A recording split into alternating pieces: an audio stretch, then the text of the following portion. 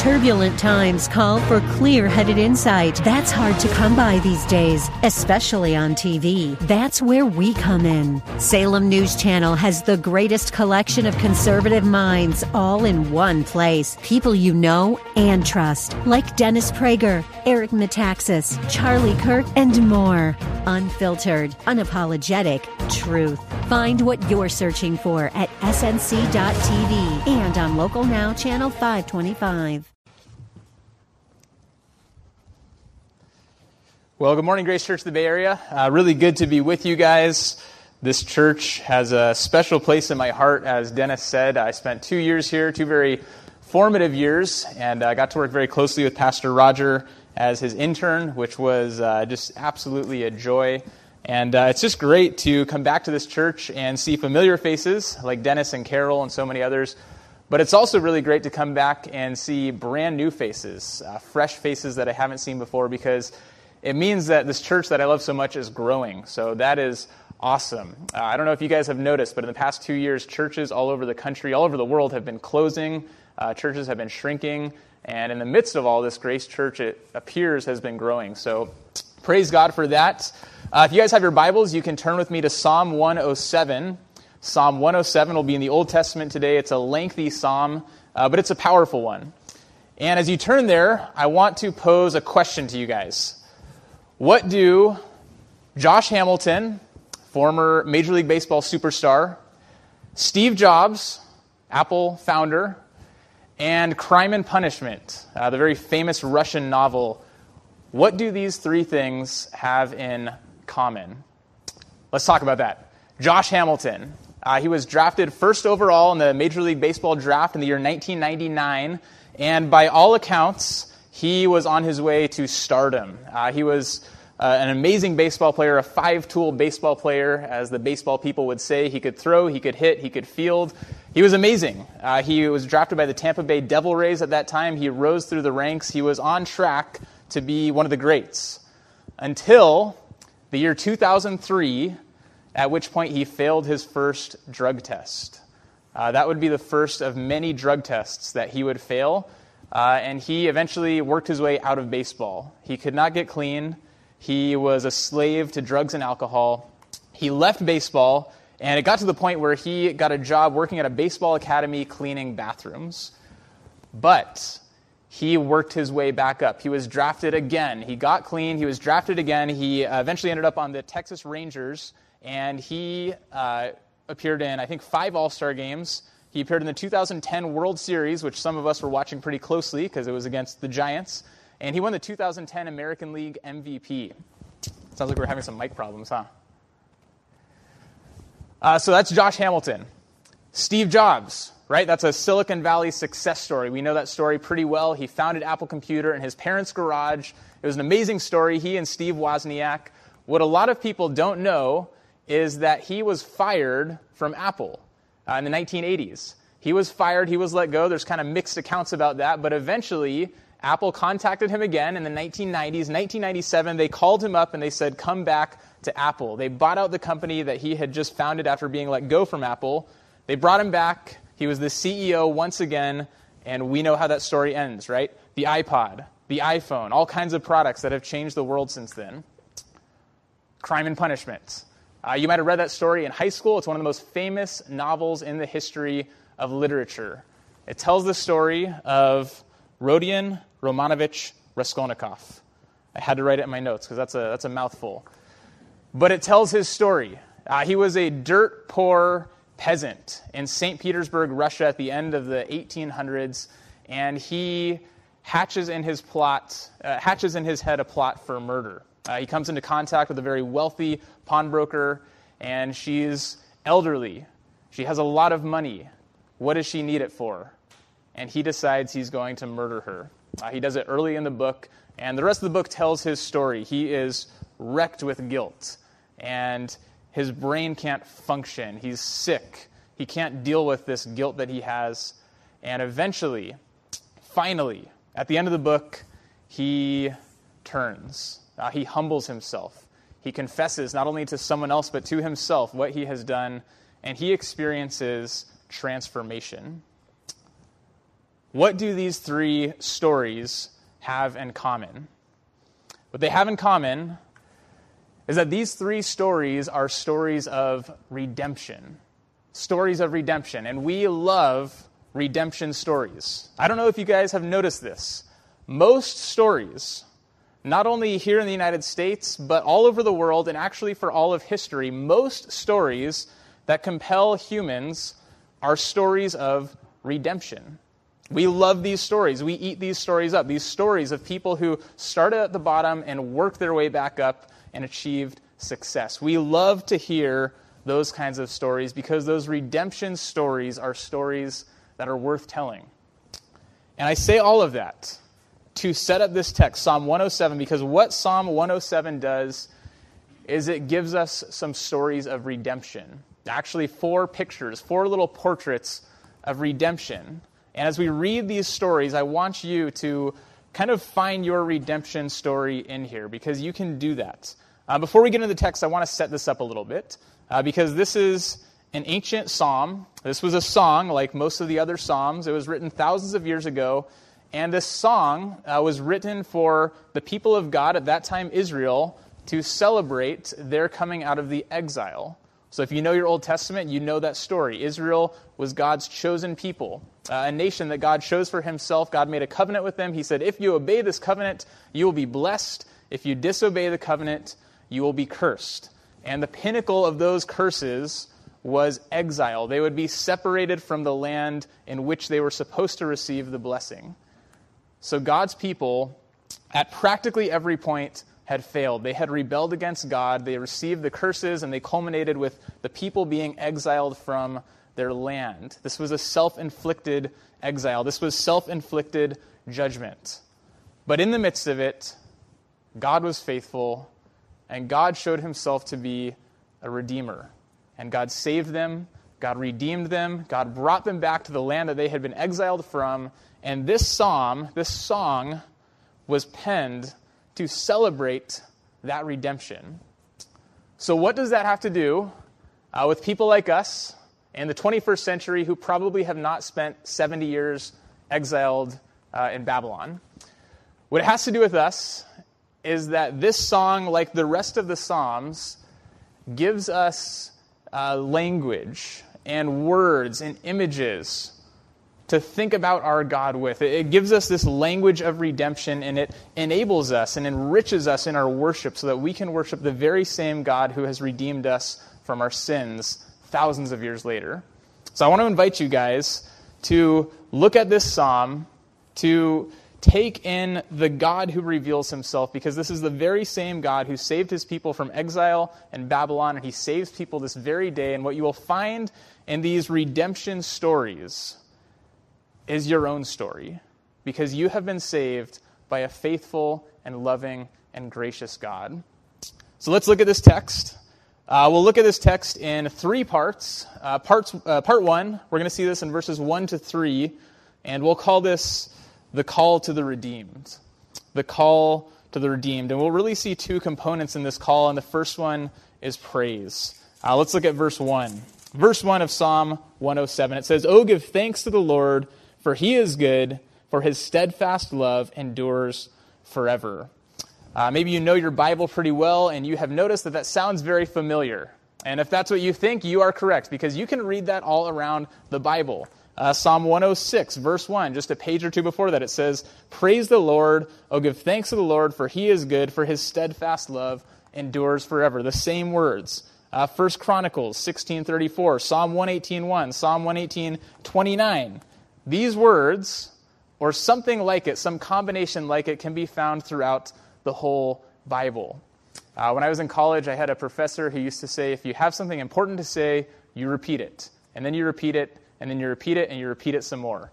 And these words are emphasized throughout the Bible because they are very, very important. Because we are very, very prone to forget, aren't we? And as God's people are regathered, are united with their homeland, the psalmist wants to remind them to give thanks to the Lord, for he is good, for his steadfast love endures forever. And if this psalm were to end right there, That would be a complete psalm, and it would be a complete statement. In fact, if the whole Bible were only that one verse, the Bible would be complete, and we as creatures would be bound to obey that command because God is our creator. God has every right to call us to worship him, having created us. But God is good, as the psalm says, and God continues to give us reasons to worship him and to praise him. And the first one is that God is good. God is good. When I hear those words, I always think of the Chronicles of Narnia.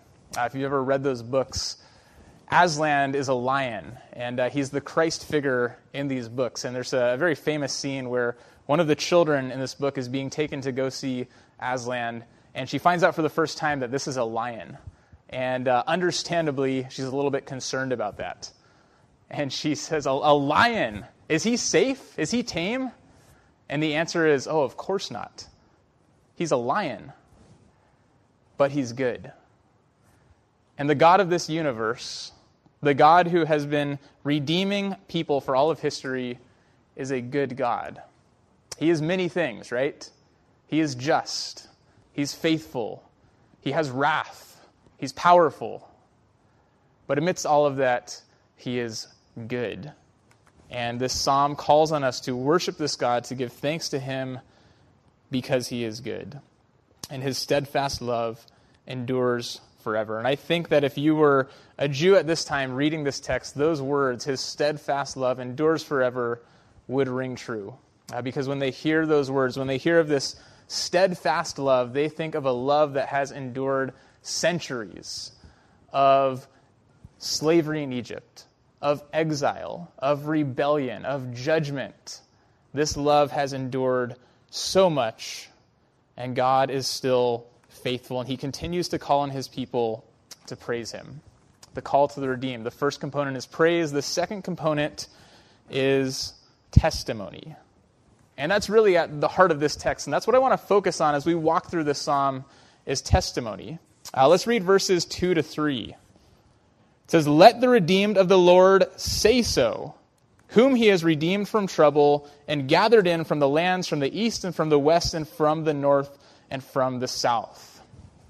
Testimony. A while back, I spent some time on the United States Department of Justice website doing some reading. And I now have 10 times more respect for people like Kyle who do this for a living because 20 seconds on that website put me to sleep. It's not something I'd ever done before and not something I ever plan to do again. Kyle, thank you for what you do. But I did some reading, and what I wanted to do is I wanted to look up the word testimony. And this is what I found. The definition of testimony is evidence presented orally by witnesses during trials or before grand juries. Testimony. I think that's a helpful word and a helpful image for us to keep in our minds as we walk through this text. Because here's what I was thinking about. It doesn't take much to be a bad witness. It doesn't take much to be bad at testifying, because you don't actually have to say the wrong thing. All you have to do to be a bad witness, to be bad at testifying, is say nothing. Right? Imagine a situation in which you were called to bear testimony. Maybe there was an important trial going on and you had a lot of valuable information.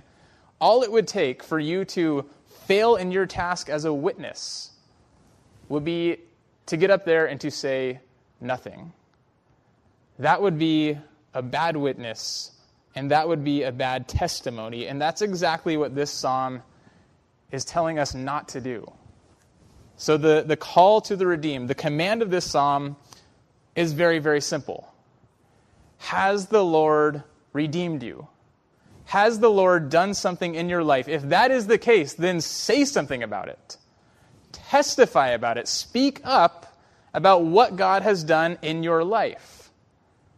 The Lord has saved his people. The Lord is a redeemer, so say something about it. The call to the redeemed is to say something, to speak up about what God has done in their lives. And again, if this psalm were to end there, that would be a complete psalm, and we would be bound to that command. But God is good, and the text continues to give us reasons to obey this command to honor and worship the Redeemer. And that's what we see in verses 4 to 32. And we'll call this section the portraits of the redeemed. The portraits of the redeemed. And it's a long chunk of verses, but I'm going to read these verses for us, and I'm going to read it in one sweeping chunk because I think they're meant to be read out loud. And as I read them, I want you to listen for themes and for patterns because these verses are rhythmic. They're poetic. They have a pattern to them. They have a rhythm to them. And what it's doing is it's reminding you that these themes and these rhythms and these patterns are true in every redemption story. And as we read these redemption stories, we can hear some echoes of our own redemption story. So let's read these verses, the portraits of the redeemed, verses 4 all the way to verse 32. It says this: "Some wandered in desert wastes, finding no way to a city to dwell in. Hungry and thirsty, their soul fainted within them. Then they cried to the Lord in their trouble, and he delivered them from their distress. He led them by a straight way till they reached a city to dwell in. Let them thank the Lord for his steadfast love, for his wondrous works to the children of man. For he satisfies the longing soul, and the hungry soul he fills with good things. Some sat in darkness, and in the shadow of death, prisoners in affliction and in irons. For they had rebelled against the words of God, and spurned the counsel of the Most High. So he bowed their hearts down with hard labor. They fell down with none to help. Then they cried to the Lord in their trouble, and he delivered them from their distress. He brought them out of darkness and the shadow of death, and burst their bonds apart. Let them thank the Lord for his steadfast love, for his wondrous works to the children of man. For he shatters the doors of bronze and cuts in two the bars of iron. Some were fools through their sinful ways, and because of their iniquities suffered affliction. They loathed any kind of food, and they drew near to the gates of death. Then they cried to the Lord in their trouble, and he delivered them from their distress. He sent out his word and healed them, and delivered them from their destruction. Let them thank the Lord for his steadfast love, for his wondrous works to the children of men. And let them offer sacrifices of thanksgiving and tell of the deeds and songs of joy. Some went down to the sea in ships, doing business in the great waters. They saw the deeds of the Lord, his wondrous works in the deep. For he commanded and raised the stormy wind, which lifted up the waves of the sea. They mounted up to heaven. They went down to the depths. Their courage melted away in their evil plight. They reeled and staggered like drunken men, and were at their wits' end. Then they cried to the Lord in their trouble, and he delivered them from their distress. He made the storm be still, and the waves of the sea were hushed. Then they were glad that the waters were quiet, and he brought them to their desired haven. Let them thank the Lord for his steadfast love, for his wondrous works to the children of man." Portraits of the redeemed. And I hope you picked up on some of those patterns, some of those rhythms, some of those themes, because the themes that we find in this text, again, are true of every redemption story. The first theme that we'll see in those verses is desperation. Desperation. And in fact, in these 4 different portraits of the redeemed, we find 4 different pictures of desperation. The first is in verses 4 to 5, where we meet the wanderers. Verses 4 to 5, again, it says, "Some wandered in desert wastes, finding no way to a city to dwell in. Hungry and thirsty, their souls fainted within them." No doubt, when the people of Israel read this text and they heard about the wanderers, their minds would have gone back to the book of Numbers. And if you know your Old Testament, you know that story as well. God has rescued his people. He has saved them from slavery in Egypt, and then they wander in the wilderness for 40 years because they are under the judgment of God for their rebellion. They had a destination, and they had no way to get there because they were under the judgment of God. The wanderers. Verses 10 and 11, we meet the prisoners.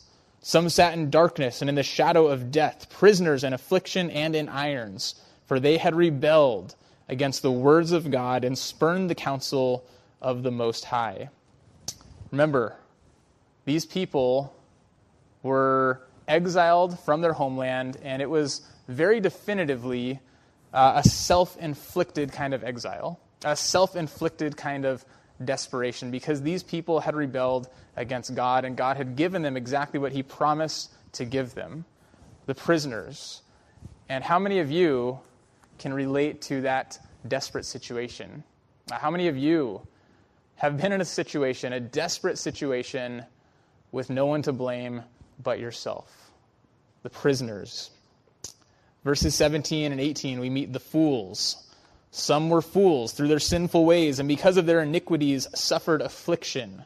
They loathed any kind of food, and they drew near to the gates of death. Yet again, we see a self-inflicted kind of desperation. These people have no idea which way is up. And the image that comes to my mind when I think about these people is a young child who goes out and he touches a hot stove, sizzles his hand. He cries. 5 minutes later, he goes right for the stove again, right? You might know some children like that. But if not, you probably know some adults like that, don't you? And maybe some are those adults. People who know what to do, they do not do it, they do the opposite, and they find themselves in a self-inflicted, desperate situation. The fools. Verses 23 to 27, we'll call these people the storm-tossed. The storm-tossed. Again, those verses, some went down to the sea in ships, doing business in the great waters. They saw the deeds of the Lord, his wondrous works in the deep, for he commanded and raised the stormy wind, which lifted up the waves of the sea. They mounted up to heaven. They went down to the depths. Their courage melted away in their evil plight. They reeled and staggered like drunken men and were at their wits' end. This is a little bit of a different situation. Those first three groups of people were in a self-inflicted kind of desperation. These people are in, you could say, a nature-inflicted desperation. They were tossed by the storms. What all four of these pictures of desperation have in common is that all four are emphasizing that apart from the work of God in someone's life, all of us are completely, totally, and utterly helpless. All of us are completely, totally, and utterly desperate. The word that the New Testament tends to use is death. The New Testament says we were dead in our trespasses and sins. And it doesn't get any more desperate than that. I want to pause right here and say that if you are here today and you are in a desperate situation, whether that's self-inflicted or whether it's inflicted by a person or circumstances, if you are in a desperate situation, and particularly if you are in a spiritually desperate situation, I want you to know that you are living in chapter 1 of a redemption story. Every story of redemption begins with desperation. And if that's you, there is hope. There is hope in this text, and there is hope because God is in the business of redeeming people in desperate situations. Let's keep going. The second theme of these redemption stories, these portraits of redemption, is repentance. Repentance. We find this in verses 6, 13, 19, and 28. All of those verses say the same thing, the same words, and it says, then they cried to the Lord in their trouble, and he delivered them from their distress. Repentance. Repentance is a word that's very easy to define and very difficult to live out, isn't it? It simply means to turn. Have you ever walked into a room and forgotten what you came there for and you just turn around and go the other direction? That's repentance. That's a picture of what repentance is. It is quite simply to turn, to do a 180. It's one of the most important words in the Christian vocabulary.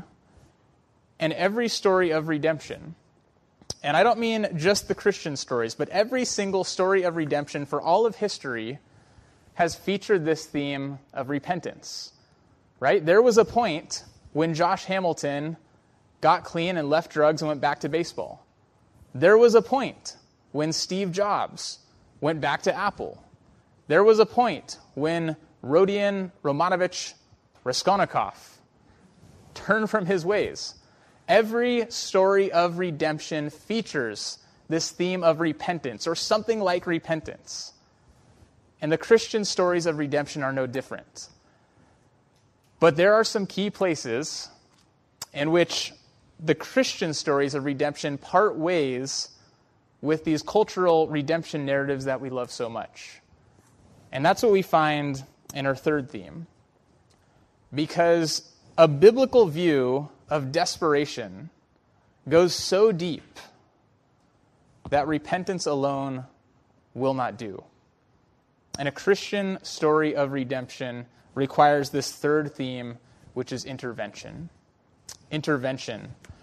We see this in verses 7, 14, 20, and 29. Let's read those verses.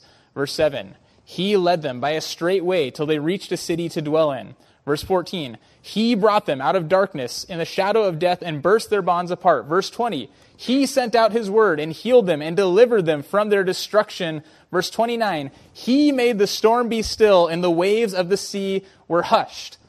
Have you noticed that God is the hero in all of these stories? All four of those verses began with the word he, because every Christian story of redemption is a story about a gracious God intervening in someone's life, and God is the hero of all of these stories. How many of you have been to a wedding and seen some really bad speeches? I have seen a handful of those. None of them were at Ray and Jessica's wedding, I promise, because Josh and Irish gave those speeches, so they were great. But I have been to a handful of weddings and seen some really, really bad speeches, and they're very uncomfortable, and you've probably witnessed some of those. And here's what I've observed over a number of years and over a number of bad speeches.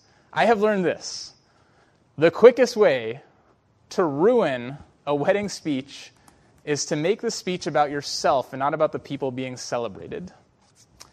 And the quickest way to ruin a story of redemption is to make the story about yourself and not about the Redeemer.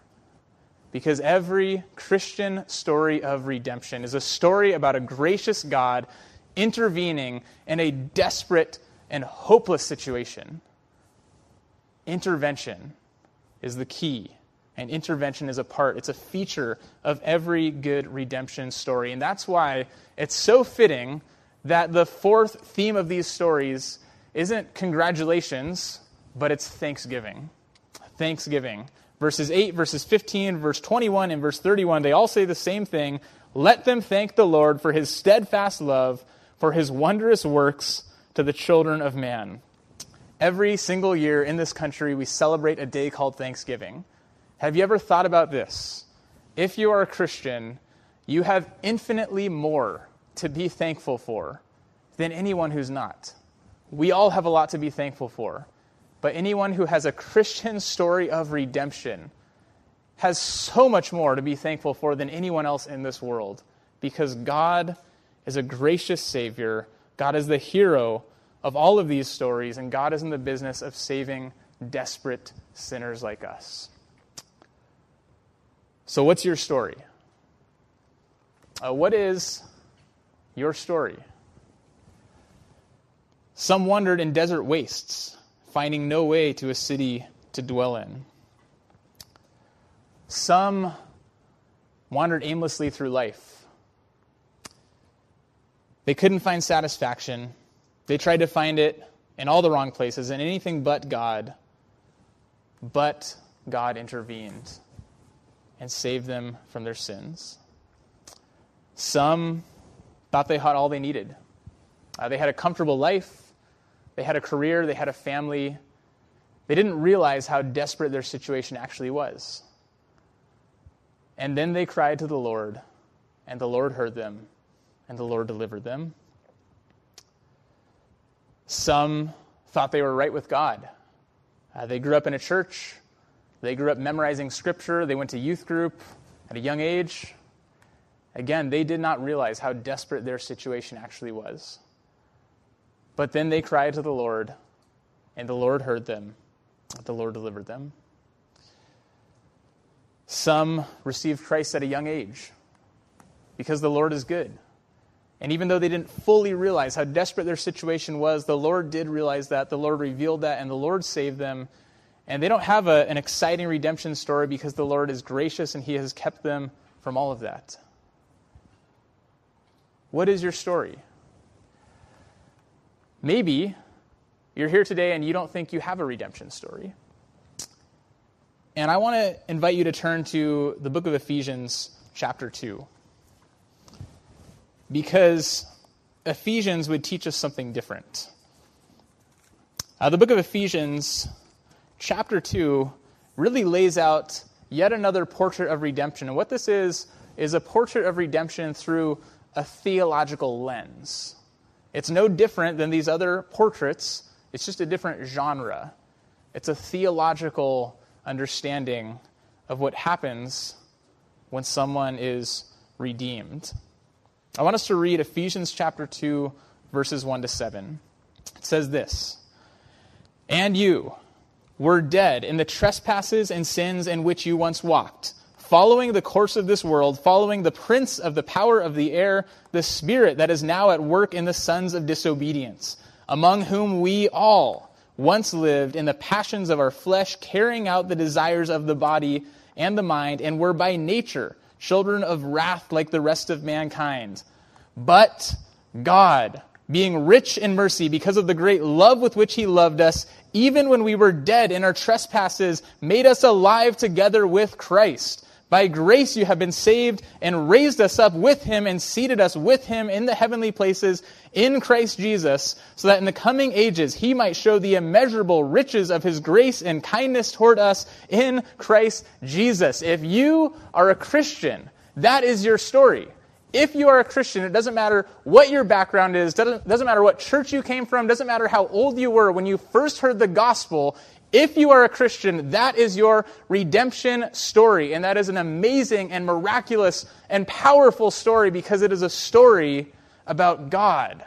And any story about God, any story about a redeeming and gracious and powerful God is a story worth telling. That is a story worth testifying to. It's a story worth witnessing about because that is an amazing and miraculous story. Every single Christian, no matter what their background, has a miraculous story to tell about a gracious God who raised them from death to life. And again, that's why it's so fitting that these portraits and this psalm ends not with some reflections on the redeemed, but on the Redeemer. And that's what we see in these last verses. Verses 33 to 42. We'll call this the Redeemer of the redeemed. The Redeemer of the redeemed. Let's go back to Psalm 107, and let's read these last verses. Verses 33, and we'll go up to verse 42. It says, "He turns rivers into a desert, springs of water into thirsty ground, a fruitful land into a salty waste, because of the evil of its inhabitants. He turns a desert into pools of water, a parched land into springs of water, and there he lets the hungry dwell, and they establish a city to live in. They sow fields and plant vineyards, and get a fruitful yield. By his blessing they multiply greatly, and he does not let their livestock diminish. When they are diminished and brought low through oppression, evil, and sorrow, he pours contempt on princes, and makes them wander in trackless wastes. But he raises up the needy out of affliction and makes their families like flocks. The upright see it and are glad, and all wickedness shuts its mouth." And we'll stop there. The Redeemer of the redeemed. We won't walk through every verse here, but we will note just a few characteristics about the God who redeems. The God who redeems. First of all, you can see in these verses that the God who redeems does not overlook evil. You see that in verses 33, 34, 39, verse 40. The God who redeems does not overlook evil. And I think we know that, but I think we can never be reminded of that enough. Because we live in a very unjust world, don't we? We live in a world of injustice, imperfect justice, and we need to be reminded frequently that the God of this universe and the God of the redeemed has never and will never overlook a single act of evil. And every injustice will be visited. Every wrong will be made right. Every evil will be repaid. Because the God who redeems does not overlook evil. A second characteristic that these verses teach us about this God, this Redeemer, is that he leads his people tenderly. God leads his people tenderly. In other words, he doesn't just redeem them and then set them loose, but God redeems people and then he tenderly and graciously guides them. And you can see that all throughout these verses and all throughout the Bible. God is a tender and gracious Redeemer, and he walks with his people tenderly.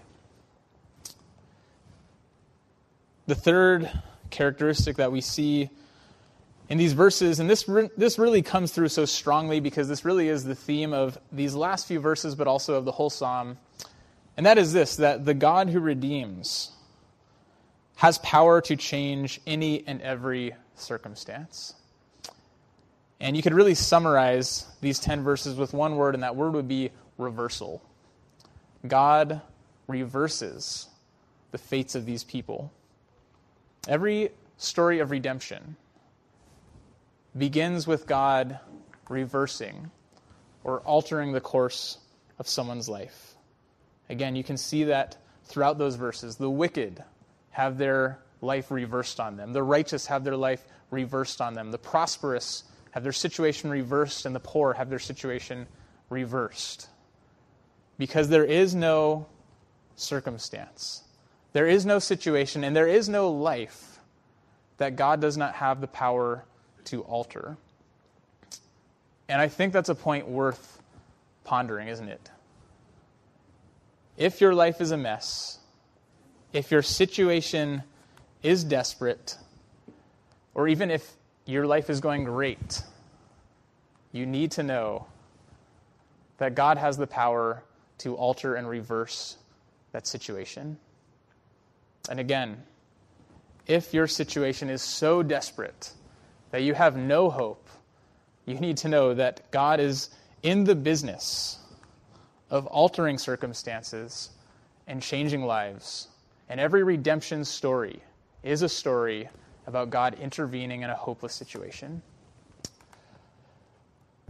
I want to read some words for you from another Christian redemption story from many years ago. And this is the story of a man named Augustine. You might have heard that name. Augustine is the most famous of all Christian theologians. He lived in the 4th and into the 5th century. And he wrote a very famous book called The Confessions. And what makes that book so famous is that it was one of the first autobiographies that we have recorded. Augustine did not invent the genre of autobiography, but he almost did. He came really, really close. And he recorded this book that's still in print 1600 years later, and it's still in print because it's a story of redemption. And because every Christian story of redemption shares some of these common themes. And Augustine is such a powerful figure for us to look at because he was a man who grew up apart from God. He was just wrecked with guilt. His whole life was marked by sexual immorality and pride, not unlike the sins that most people in our culture struggle with. And he found the Lord, or rather what he would say was the Lord found him. And that's a better way of saying that. And he wrote down his story in a book called The Confessions, again, still in print. And what this book is really is a 300-page prayer to his Redeemer. And I want to read you a paragraph from that book because I think it rings true in our own lives and in our own stories of redemption. He writes this book. He gets to the chapter that we've all been waiting for where he comes to Christ, his life is redeemed. And then in the next chapter to follow, this is how he opens up. He says, "But who am I? What am I? Is there any evil I have not committed in my deeds? Or if not in my deeds, then in my words? Or if not in my words, at least by willing it? But you, Lord, are good and merciful, and your right hand plumbed the depths of my death, draining the cesspit of corruption in my heart, so that I ceased to will all that I had been wont to will, and now willed what you willed. But where had my power of free decision been throughout those long, weary years, and from what depth, what hidden profundity was it called forth in a moment, enabling me to bow my neck to your benign yoke and my shoulders to your light burden, O Christ Jesus, my helper and my Redeemer. Every Christian redemption story is a story about the Redeemer. And God, as this psalm would remind us, and as Augustine would remind us, God has the power to redeem anyone.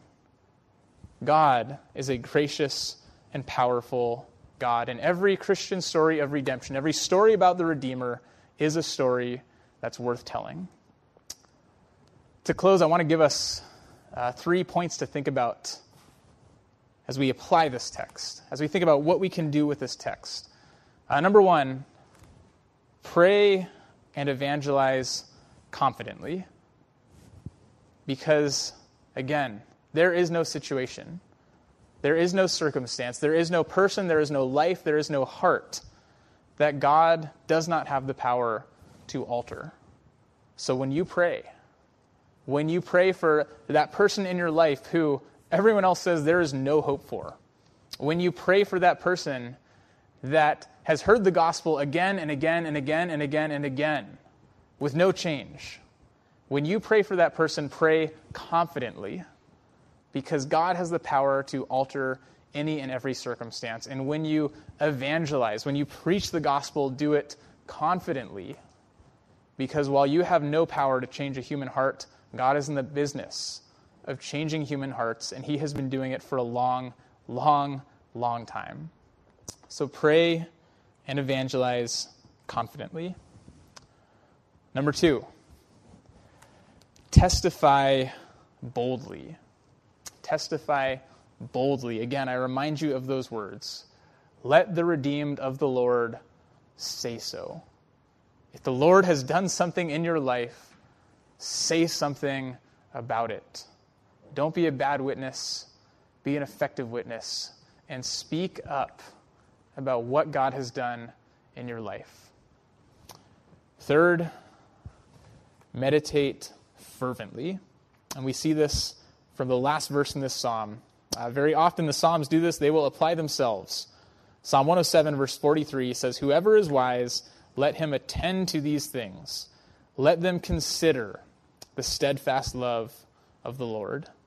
Devote your mind to thinking on these truths. Ponder these truths. Soak your mind in these truths and be compelled to say something about them, because every story of redemption is a story worth telling. Let's pray. Our Father, we thank you that you are a redeemer. You have been in the business of redeeming desperate lives for many, many years, and you have redeemed the lives of so many of us gathered here. And Father, I pray that if there's anyone here who doesn't have a complete redemption story, maybe they have desperation, maybe they have repentance, but if they don't have intervention, they don't have a Christian redemption story. And Father, I pray that if there's anyone here who cannot testify to a story of your redemption, I pray that this very day that would change. Father, thank you. You are a powerful God. You are a gracious God. And you are a good God. And you delight to redeem people. So, Father, we praise you, and we pray all these things in Christ's name. Amen.